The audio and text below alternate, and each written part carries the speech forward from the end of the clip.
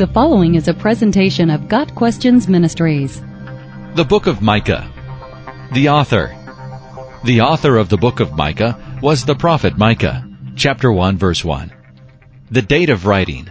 The Book of Micah was likely written between 735 and 700 BC. The purpose of writing. The message of the Book of Micah is a complex mixture of judgment and hope. On the one hand, the prophecies announce judgment upon Israel for social evils, corrupt leadership, and idolatry. This judgment was expected to culminate in the destruction of Samaria and Jerusalem.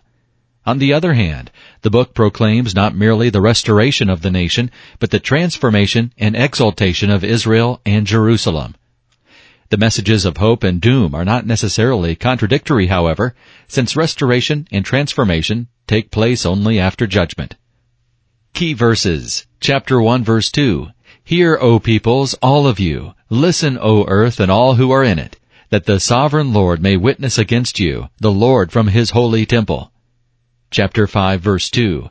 But you, Bethlehem Ephrathah, though you are small among the clans of Judah, out of you will come for me one who will be ruler over Israel, whose origins are from of old, from ancient times. Chapter 6, verse 8. He has showed you, O man, what is good, and what does the Lord require of you? To act justly, to love mercy, and to walk humbly with your God. Chapter 7, verses 18 and 19. Who is a God like you, who pardons sin and forgives the transgression of the remnant of his inheritance? You do not stay angry forever, but delight to show your mercy. You will again have compassion on us. You will tread our sins underfoot, and hurl all our iniquities into the depths of the sea. A brief summary. The prophet condemns the rulers, priests, and prophets of Israel who exploit and mislead the people. It is because of their deeds that Jerusalem will be destroyed.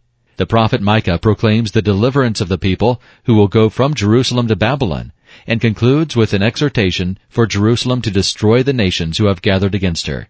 The ideal ruler would come from Bethlehem to defend the nation, and the prophet proclaims the triumph of the remnant of Jacob and foresees a day when Yahweh will purge the nation of idolatry and reliance on military might.